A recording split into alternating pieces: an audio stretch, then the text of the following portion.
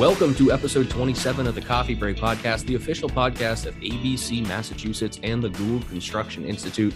My name is Dan Guerin, joined every week by Allison Jackson and Mike Maloney. Before we get underway, we want to thank our new presenting partner, the OSHA Institute at Keene State College. They're offering an online master's in safety and occupational health applied sciences. Gain the latest knowledge and professional connections in the high-demand safety industry with Keene State's 36-credit online master's program. With your master's degree, you will expand your opportunities in careers such as loss control, risk management, organizational safety, environmental health, and safety consulting, and much more. So thank you to the OSHA Institute at Keene State for being our new presenting sponsor. We do have a jam-packed program. So without further ado, let's get to our interview with Chris Durso and Maggie Murphy from Construction Executive Magazine. All right, today we're joined by Maggie Murphy and Chris Durso from Construction Executive Magazine. Chris, Maggie, thank you very much for being on. Thanks again. And we know you're very busy down there at the magazine. If you want to introduce yourself, that'd be great. I'm Chris Durso. I am the editor-in-chief of Construction Executive Magazine, which Maggie and I will probably be referring to as CE for the rest of this interview, just FYI, Mike. So, I'm lucky enough to head up our editorial team, which means, I help set the editorial, the direction of the content that we produce for CE in our print magazine, on our website, in our newsletter, kind of just across platforms. And I'm Maggie Murphy. I am the managing editor for CE. I've been with the magazine now for about 6 years and came from the background of working on the marketing team for a large GC in La Plata, Maryland, who was actually an ABC member. And so my previous supervisor was very heavily involved with ABC, and that's how I came to be acquainted with ABC, found out about this position. And really, it kind of is funny to me that I've wound up working in the construction industry as a professional, because I feel like I've sort of accidentally been around it my entire life, from being a kid and helping my dad with projects at rental properties. I was laying floors with him in a townhome at 13. And one of my very first jobs was working in a hardware store. And so I really have just been very involved with this industry from day one. And I think it's a really exciting one to be a part of. And, from other guests that have been on the podcast, a lot of them have the same story, right? They maybe weren't, I know Dan, same thing, was around the construction business as a child and kind of came up and grew through that. And maybe when you were a kid, you never thought you'd be involved in the construction business, but here you are, right? So this, I think, is a fantastic point.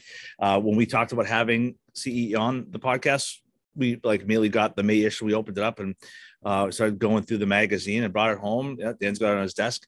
And it was very interesting because one of the stories that I really thought was wonderful was the core values piece that you talked about, Brunson Cooper, and how he took a company from mowing his parents' property with a push mower, some gigantic size property, right?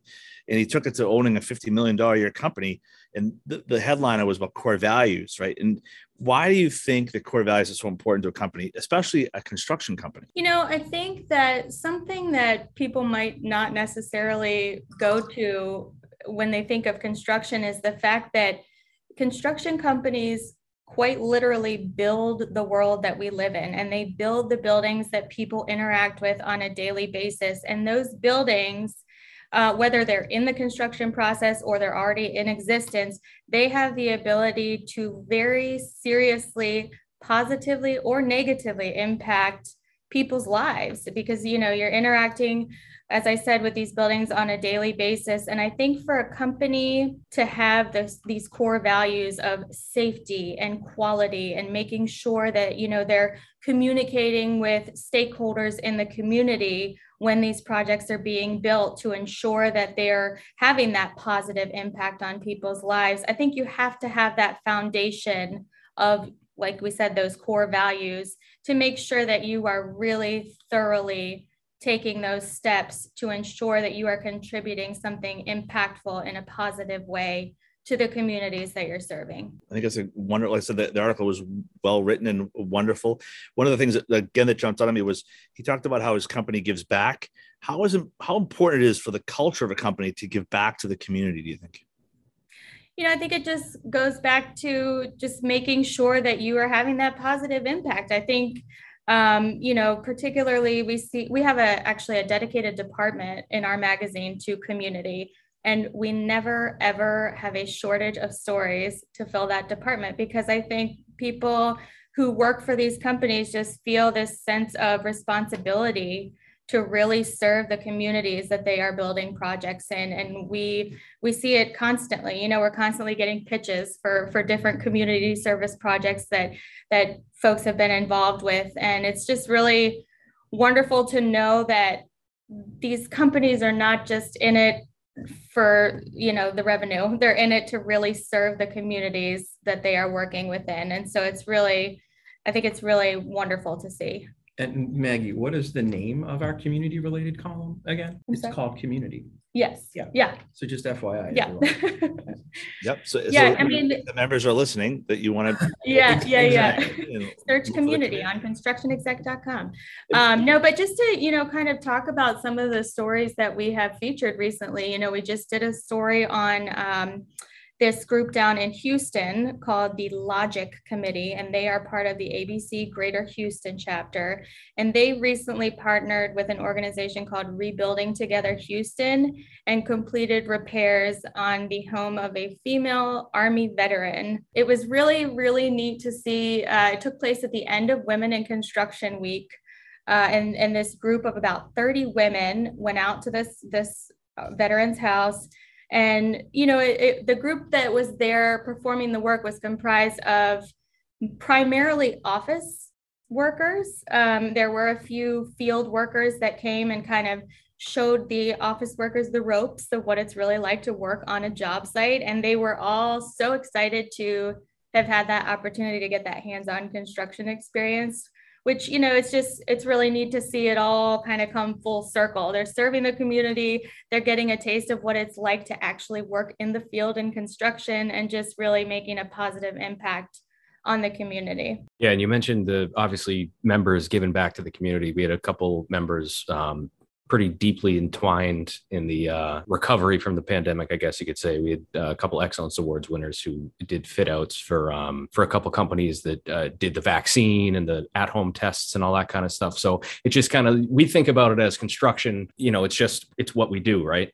But at the end of the day, you're really making an impact on the community. So yeah, it's interesting that you mentioned COVID, because we actually did another profile recently, a community-based profile of a company in Guam who pivoted to providing COVID relief efforts when it first, hit on the island. And so I think folks just really, really seek out those opportunities to get involved. And interestingly, the thing that really struck me about that story that you wrote, Maggie, was that at least initially, their response had nothing at all to do with construction industry. It wasn't even like one of those cases where, we have this expertise already. They just decided that we are part of the community. We're going to help the community get their hands on PPE supplies. Setting up, traffic signals at testing sites, and just providing sanitization materials to various community stakeholders. They just really went all in, and as Chris said, it had nothing to do with their line of work. They just wanted to help. And then as far as some of the other trends that you see at the magazine, what are some other trends out there that ABC members are looking at right now? I don't think anything that we would tell you is a surprise. It's kind of the same couple of headlines that we've all been seeing for the last year or two. I think in the most immediate term, I think probably it's just the supply chain. It's just supply chain disruption. It's just it's just materials shortages and shipping disruptions. And I think that's probably going to be the most immediate knock on wood, shortest term problem. Longer term, I think, and I only say longer term because it predates the pandemic and shows no signs of resolving, is definitely the talent shortage, just the shortage of skilled laborers, because that to me is just is going to be the overarching challenge of everything, because you can book as much business as you want, and if you don't have people who can build it, then you can't do all of it. It's funny how that the whole supply chain issue spreads across every industry, right? You've got whether it be the retail side or it be construction side. You can't get the wood to build the additions or the buildings, and you can't get supplies at all these different places. So it's will continue for a long time, I think. And then I would just say, if you don't mind, yeah, of course. Mike, just looking a little further down the road, one stat that's just always stuck with me, just when I read it a couple of years ago, was that I think it's as of 2020, more than half the world's population, so it's like 56% of the world's population, like lives in urban versus rural areas, which is a huge. If you look at the history of the human race, generally speaking, people have been kind of like an agricultural and agrarian sort of societies. And the fact that in the last kind of 100 years, so much of humanity has gravitated towards cities, and probably will continue to do so, that's a little more pie in the sky in terms of a trend. But it's something that as an industry, we definitely need to think about, because we're the ones who are going to build the spaces that accommodate all of these people. And so how do you do that in a way that's sustainable, that's humane, that's human scaled, and also do it possibly in the midst of material shortages and skilled labor shortages. Going back to the skilled labor shortages a little bit too, I think, where obviously we've seen that as a trend in this industry for a long time. We're looking at a 650,000 gap of skilled laborers to come into this industry. And I think while that is a trend that's happening, a trend that we would really like to see that would help mitigate some of this is just getting to folks earlier and getting to them often and expressing to them and showcasing to them all the opportunities that are available in this industry, because I really think that message does not get across. And companies are going to have to really get creative about widening their talent pools. We actually have a feature in an upcoming issue, in our July-August issue, talking about how this company, Merrick, down in Houston, has been working to recruit and train Afghan refugees and place them in jobs in the construction workforce. And it has been incredibly successful. And it's not necessarily the first place that your mind would go when you're thinking about recruiting talent to the skilled trades. So I think, there are so many untapped pools of talent out there, and we would like to see the trend of companies really thinking outside the box to get to those really quality workers that they so desperately need. That's a great point. Just on like the local level here, our director of workforce development, Steve Sullivan's been doing some great stuff to kind of spread the good word, so to speak, on how construction can be an incredibly viable career, obviously, through grants and all that. He's done some pre-apprenticeship stuff, which is great, kind of getting the 101 for people. And we also recently received the Diversity in Construction grant. So for those listening, make sure you fill out the survey that we sent out. Good plug, Dan. Good plug. So on the chapter level, we're doing some great stuff to try to get more people into the industry, because obviously, like you said, it's hard.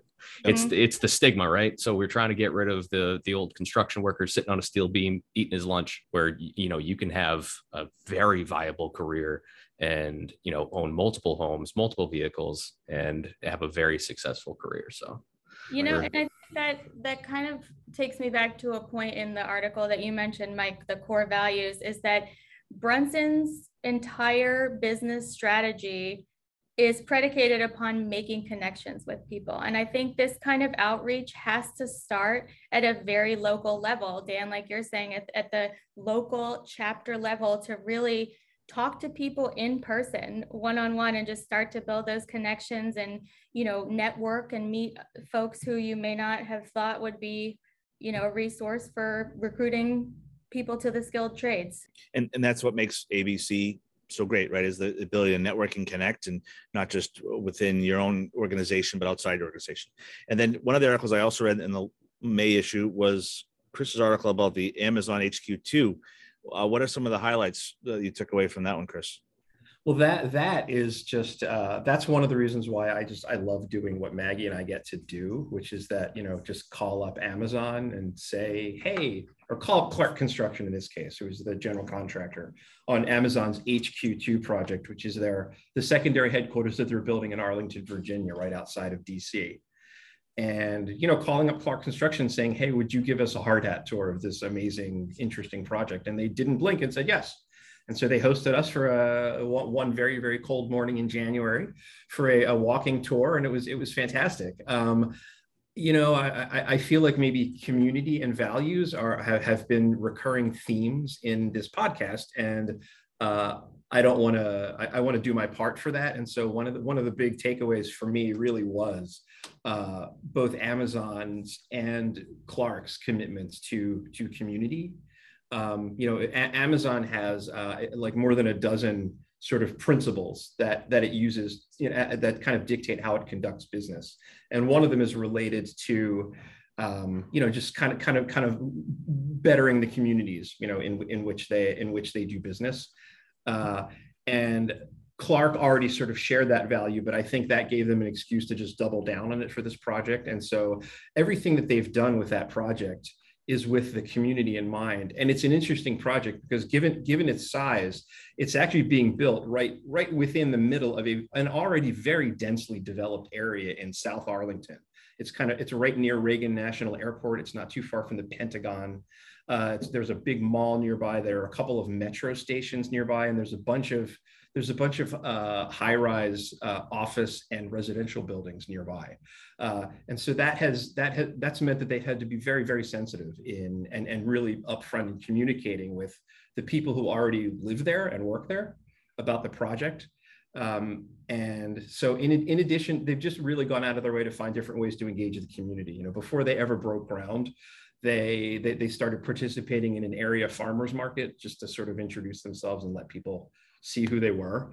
And once construction is started, they just noticed that a lot of people in the neighborhood had dogs that they were always walking. And so a lot of members of Clark's crew just carried dog treats with them in their pockets so they can feed the neighborhood dogs. And I know Jeff King, the Clark's project lead, does like a weekly e-newsletter for people in the neighborhood. And he just to let them know, oh, by the way, we're going to be, things might be particularly loud on this day, or, right. here are the upcoming parts of the project. And he also does trivia quizzes and gives out gift cards to, surrounding businesses. So it's funny that you brought up Clark's and Amazon, because Clark's is a pretty big footprint here in Massachusetts. They had an office in Waltham. They just moved out up to someplace bigger, and Amazon's building a gigantic distribution center a couple towns over from here. It's massive. And we're hoping that some of our ABC members are working on that, but that's pretty interesting stuff. So, all right, now we're going to move into our lightning round. We'll go with Chris first. Chris, what would you change about yourself if you could? Probably would talk less.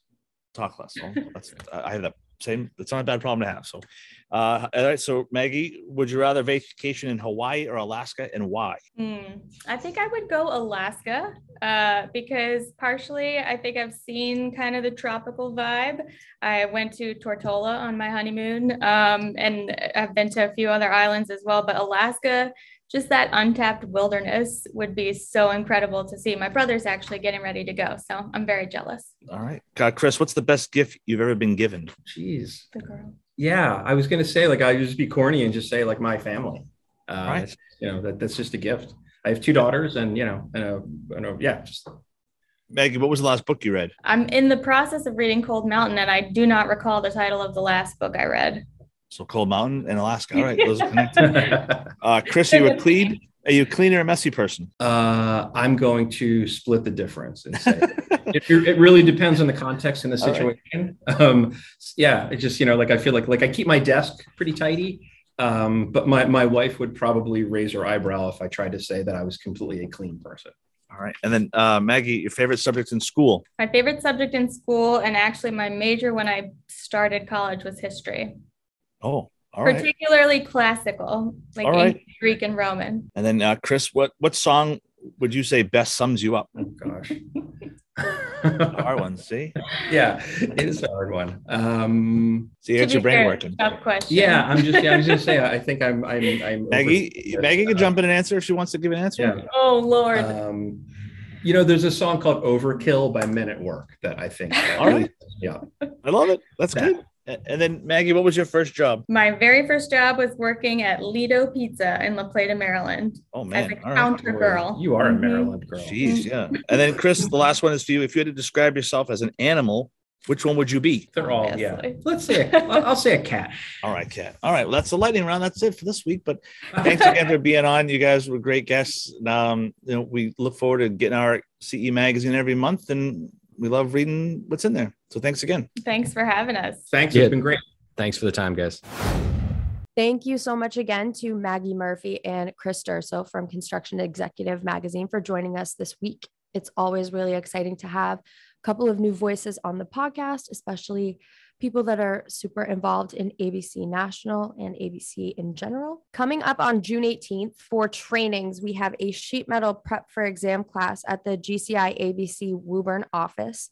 That's going to be from 8 a.m. to 12 p.m. We also have a really exciting new development in trainings from GCI and ABC. We have a whole new online suite of courses that we'll be offering that are going to be powered by Penn Foster. You can check all of those out at gwgci.org/events. And today is the last day that you could take the Diversity in Construction survey. So check your email.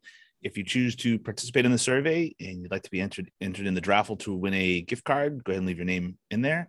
And coming up next week is going to be Joe Green talking about safety. So we're looking forward to that one. Yeah, and like Mike said, don't forget $150 Amazon gift card if you fill out the diversity survey.